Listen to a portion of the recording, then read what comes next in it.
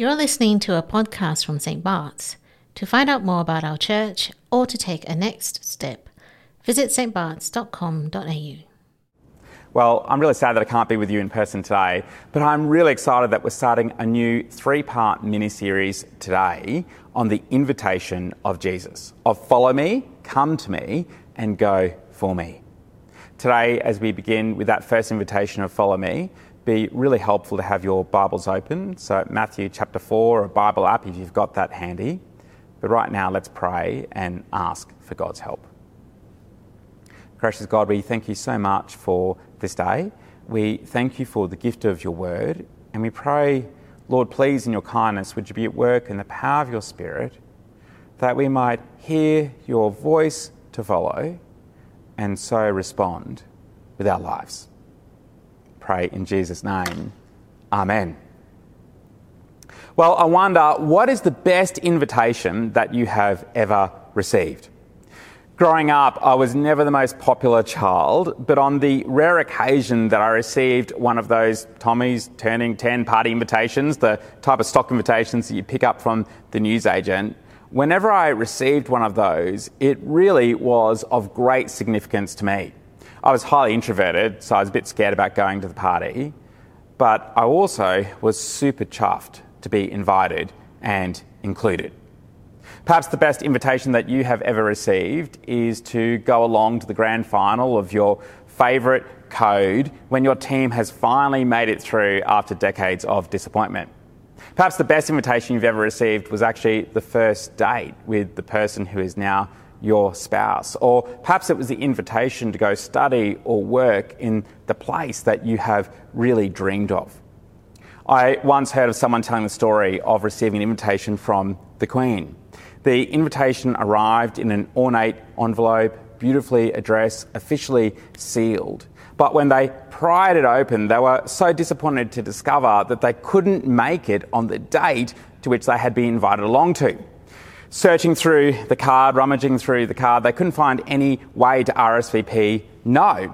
So they rang up the palace and they spoke to the official person and said, I'm so thankful, I'm so grateful to have been invited along, but unfortunately I can't make it along to that date and I just can't find a way of indicating no on the RSVP card.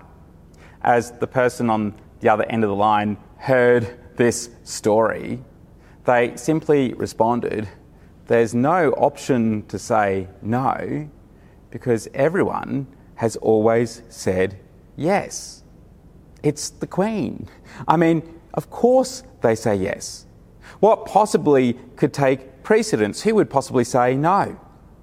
Matthew's Gospel begins with an even greater invitation, an invitation that goes out to everyone from the greatest of all time.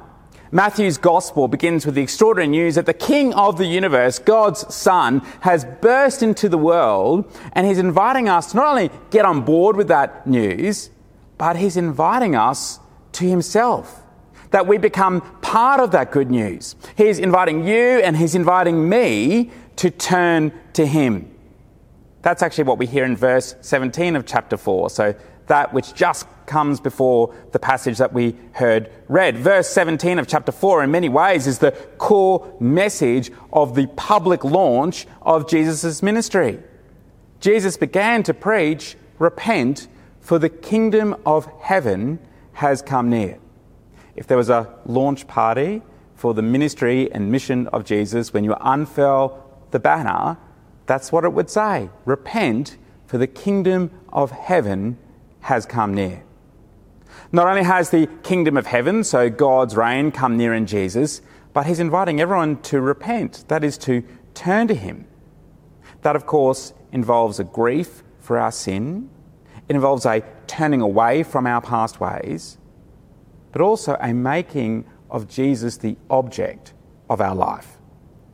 The King has come, the King has made a way, and the King is inviting you to follow him.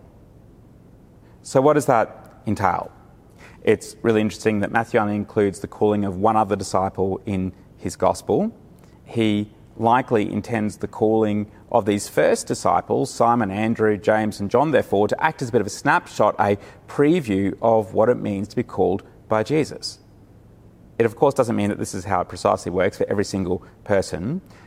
You don't need to take up fishing and go hang out down at the lake waiting for Jesus to turn up. But it does show us some of the key elements of what it looks like to turn to Jesus and to respond to his invitation to follow him. So 3 things. Following Jesus requires us to hear his voice, embrace the cost, and fish for people. So first, following Jesus requires us to hear his voice. Would you have a look with me at verse 18 of chapter 4? As Jesus was walking beside the Sea of Galilee, he saw 2 brothers, Simon called Peter and his brother Andrew. They were casting a net into the lake, for they were fishermen. Come, follow me. Simon and Andrew, and then moments later, James and John, are simply going about their daily lives fishing in the Sea of Galilee. It's not really a sea as we might first think about it, it's more like a lake.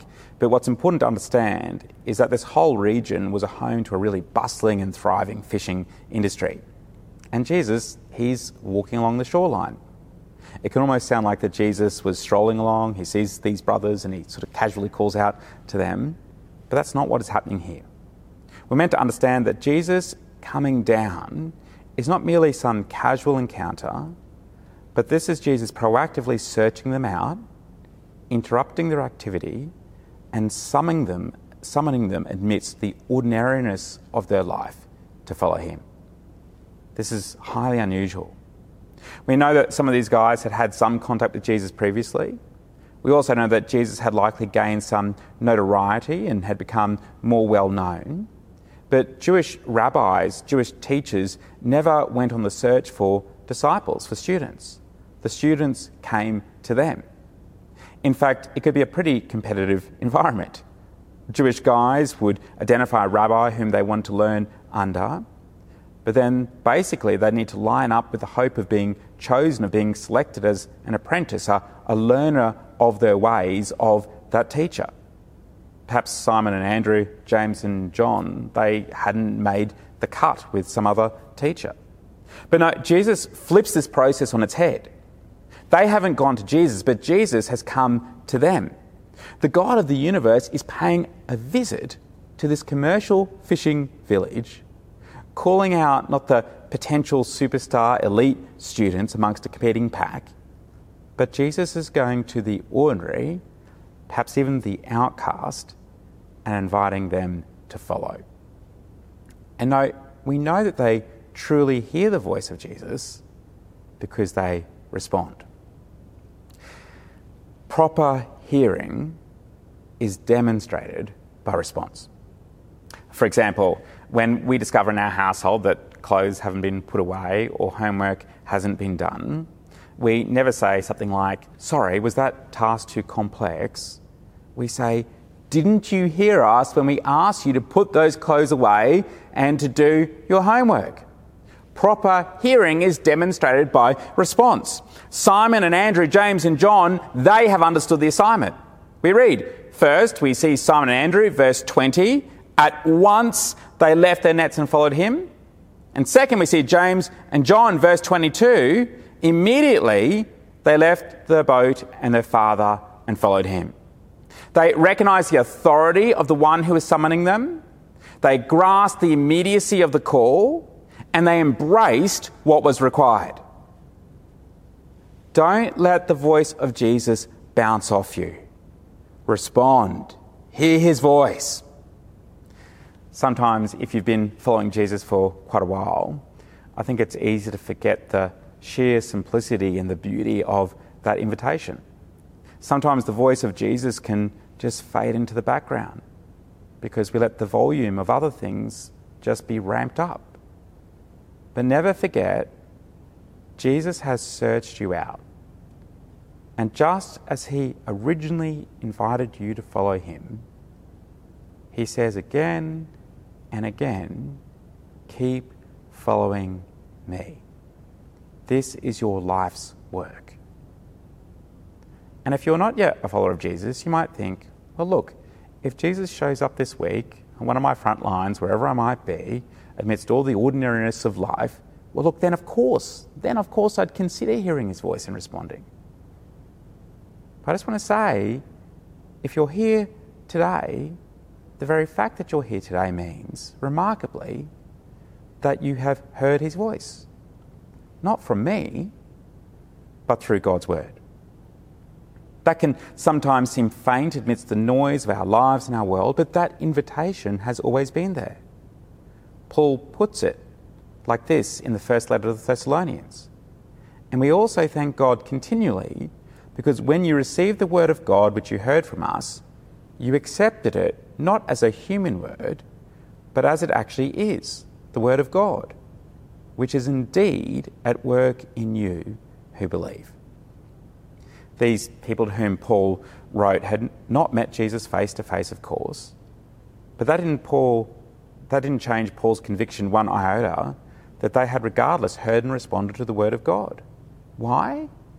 Because they had heard and responded to the eyewitness accounts in the power of God's Spirit. How God is speaking us through his word is extraordinary. Just take a step back for a moment to think how this has played out. God in Christ has plunged himself into our world, and that testimony of Jesus' life, death, resurrection message, well, it's been recorded and preserved.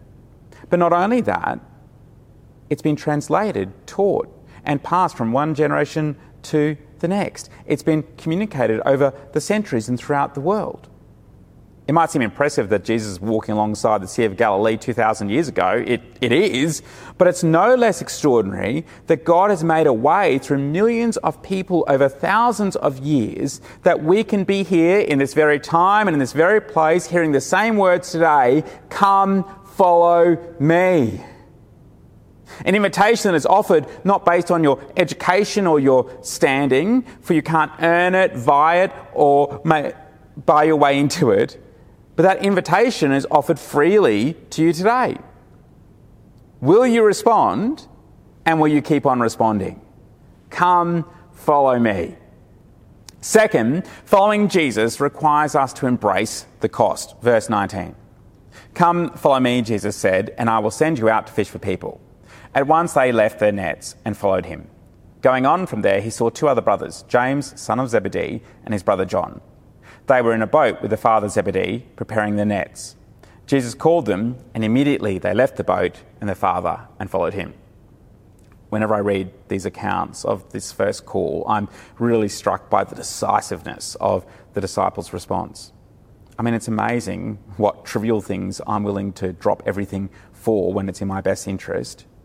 But the disciples, well, they drop everything. They literally drop the nets and go with Jesus. They don't know what's ahead, but they saw Jesus and knew he was enough.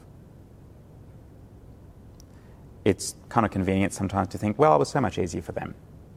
It was so much simpler back then. However, that's not really a fair understanding of their situation. Economically, this would have come at a tremendous cost. Socially, this wouldn't have been readily acceptable as a thing to do. They would have had fishing quotas to fill. They're not just walking away from the livelihood, the economic security, but this is likely Zebedee's retirement and succession plan just walking out the door. Note that James and John leaving their dad in the boat doesn't mean that they're severing ties with the family. This is not some implicit or explicit endorsement that following Jesus means you walk away from your relationships and your responsibilities. Of course, it's not endorsing that. This is a very particular situation. But it does show us that responding to Jesus' call will involve a cost. Jesus is not just an add-on to our lives. He's just not one more thing in the trolley or one new line on our CV. Following Jesus means laying down our lives. It's like that image of a jar with all the rocks. We tip all the rocks out and we put the main one in, Jesus, first. It means laying down our priorities, our identity, our purpose, and even our aspirations for him. Jesus doesn't always call us out of everything that we're doing when we hear the call, but he does call us to deploy our everything, our careers, our resources, our time, our relationship, that we deploy it all in response to his call. That will often involve an initial reconfiguring of our lives, but it also will involve an incremental and a continuous radical reorientation of our lives. Over almost a decade here at St Bart's, I have been so incredibly privileged to witness the example of so many disciples who keep on keeping on reorientating their lives for Jesus. People who constantly and consistently deploy the time, the talent, and the treasures for God's kingdom. Such wonderful examples of people who have faced all sorts of challenge, but they've kept on following Jesus, not just from year to year, or 10 or 20 years, but for 30, 40, 50, 60, 70, 80, and even 90 years. It's like every morning when they wake up that they hear that invitation, come, follow me, and then they do. That's the invitation to us every single morning. Jesus said to his disciples, "Whoever wants to be my disciple must deny themselves and take up their cross and follow me. For whoever wants to save their life will lose it, but whoever loses their life for me will find it." I think post-COVID, we're in post-COVID, I think almost everyone has had some sort of element of reshuffling priorities. The pandemic was, and it continues to be, an immensely difficult season for so many, but also a season in which our worlds closed in a bit. That was, of course, really hard in lots of ways, but it also, in some sort of strange way, gave us a freedom to disengage from others and shape our lives around ourselves. And for some, in that reshuffling process, it's all too tempting or easy for Christian community to drop off the radar. And I guess I want to encourage that don't let that be you. Don't put yourself in a situation in which in 10 years' time you might look back and say, wow, COVID is when I began to disengage in the life of Christian community and in my daily following of Jesus. It's when I started shaping my life little by little around my priorities instead of the priorities of Jesus. When I was more concerned about following my own lead instead of following the lead of Jesus because it was all too costly. Time and time again, in and out of season, we need to keep on reordering the priorities of our lives, as Rick Hill puts it, and allow Jesus to be the fountain of my life from which everything flows. If you haven't had to lay down a net, so to speak, if you haven't had to lay down a net in your life for a while in following Jesus, well, it might mean that there are a few nets that give us comfort or give us security. There might be a few that we're holding on to. Come, follow me. Third, following Jesus requires us to fish for people. Verse 19. Come, follow me, Jesus said, and I will send you out to fish for people. We're going to explore the invitation of going for Jesus in a lot more detail in the third week of our series. We're going to really unpack also what that practically means in our day-to-day lives. But today, I just want us to note three things about how following Jesus also intrinsically means that we're mobilised for his mission. So first, as we fish for people, we do so because we are living out God's purpose for our lives. Jesus' primary concern of drawing people back to God, well, that becomes our primary concern when we follow him. Evangelism, right from the first call of the first disciples, has always been part of following Jesus. When the prophet Jeremiah spoke of fishing for people, it was to catch them for judgment. But here, as Jesus gives the disciples a new overarching purpose for their lives, these fishermen will save people from the judgment by inviting them to trust in the one who saves. That's what we get to do. Throughout the Old Testament, in ancient thinking, the waters, so where fish live, were always associated with chaos, disorder and judgment. God brought out order out of the chaos of the waters at creation. Moses and God's people were brought safely through the Red Sea. Jonah was brought up and out of the deep. As we fish for people, the image is that through Jesus' death and resurrection, he brings those who trust in him up and out of the flood of judgment. As we follow Jesus, God enables us to be a people who draw others out of darkness into the light which has dawned in his Son. That's the first thing. Second, as we fish for people, we're participating in God's mission of multiplication. Our role is not just to tell people about Jesus, but that others would also respond by following him and get caught up in Jesus' purpose for fishing for people. And so here at St. Bart's, but every Christian, we should pray and long not just for people to know Jesus, but to become disciple-making disciples who invite other people to become disciple-making disciples. We can often feel like that we're not making much of a difference. But when we think of the whole body, even just our body as one church out on the front lines every single week in Toowoomba, in Brisbane and far beyond, all the front lines where God has put us, from one pocket to another, from one year to the next, from one generation to another, the multiplication effect is extraordinary. Who would have thought that a relatively small movement some 2,000 years ago, beginning with the call of these guys who were fishing in their day-to-day job, could somehow grow and multiply to transcend culture, country and centuries that reach the ends of the world? But it has. Through the power of God's Spirit, enabling disciples to fish for people. Third, as we fish for people, God is at work transforming us.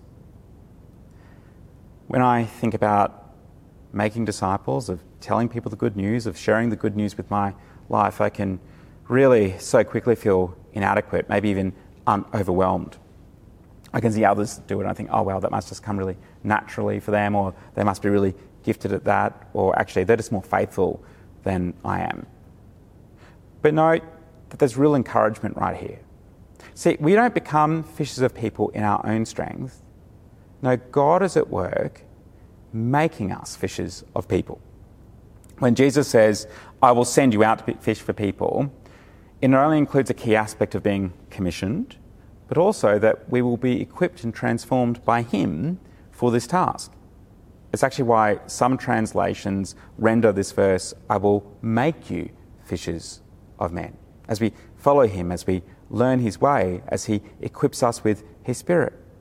Now, that doesn't mean we just sort of passively take a back seat, but what a great assurance that Jesus is with us in the power of his Spirit, and he is at work transforming us as we respond and continue to respond to his call to follow him. Come, follow me. We receive all sorts of wonderful invitations. And I think often the problem in our culture is not a lack of invitation, of what to do, of how to invest our lives, or what to make our focus. But so often actually our problem is having the wisdom to know what is best, of what is really worthy of making our life's purpose and focus. Well, it doesn't get any better than this invitation from Jesus. An invitation to know him, to receive the life that he offers, and follow him with our all. He has searched us out. He has searched you out. Do you hear his voice? It's clear. Come, follow me. Let's pray. Gracious God, we thank you for your extraordinary love that has been poured out in your Son. We thank you for the invitation to follow Jesus. We thank you that as we do so, as we repent and put our trust in him, as we lay down every aspect of our lives, that we'd seek to reflect his priorities, that we're enjoined in your mission in the world. We thank you that as we respond to the invitation to follow him, that it's not based upon our merit or how clever we are or what we've achieved, but because he's searched us out and that he has gone to the place that we cannot follow to, the cross, and that we are saved in and through him. Lord, particularly pray that you really show us in the power of your Spirit any nets that we might be really holding on to, things that we're reluctant or resistant to laying down for you. Lord, would you give us a real confidence, a growing trust in you, that we can do so knowing your goodness, your love, and just the phenomenal nature of your plans. Lord, we pray that you would help us to hear your voice, embrace the cost, and fish for people. In Jesus' name, amen. This has been a podcast from St Bart's. To learn more or to take the next step, visit stbarts.com.au.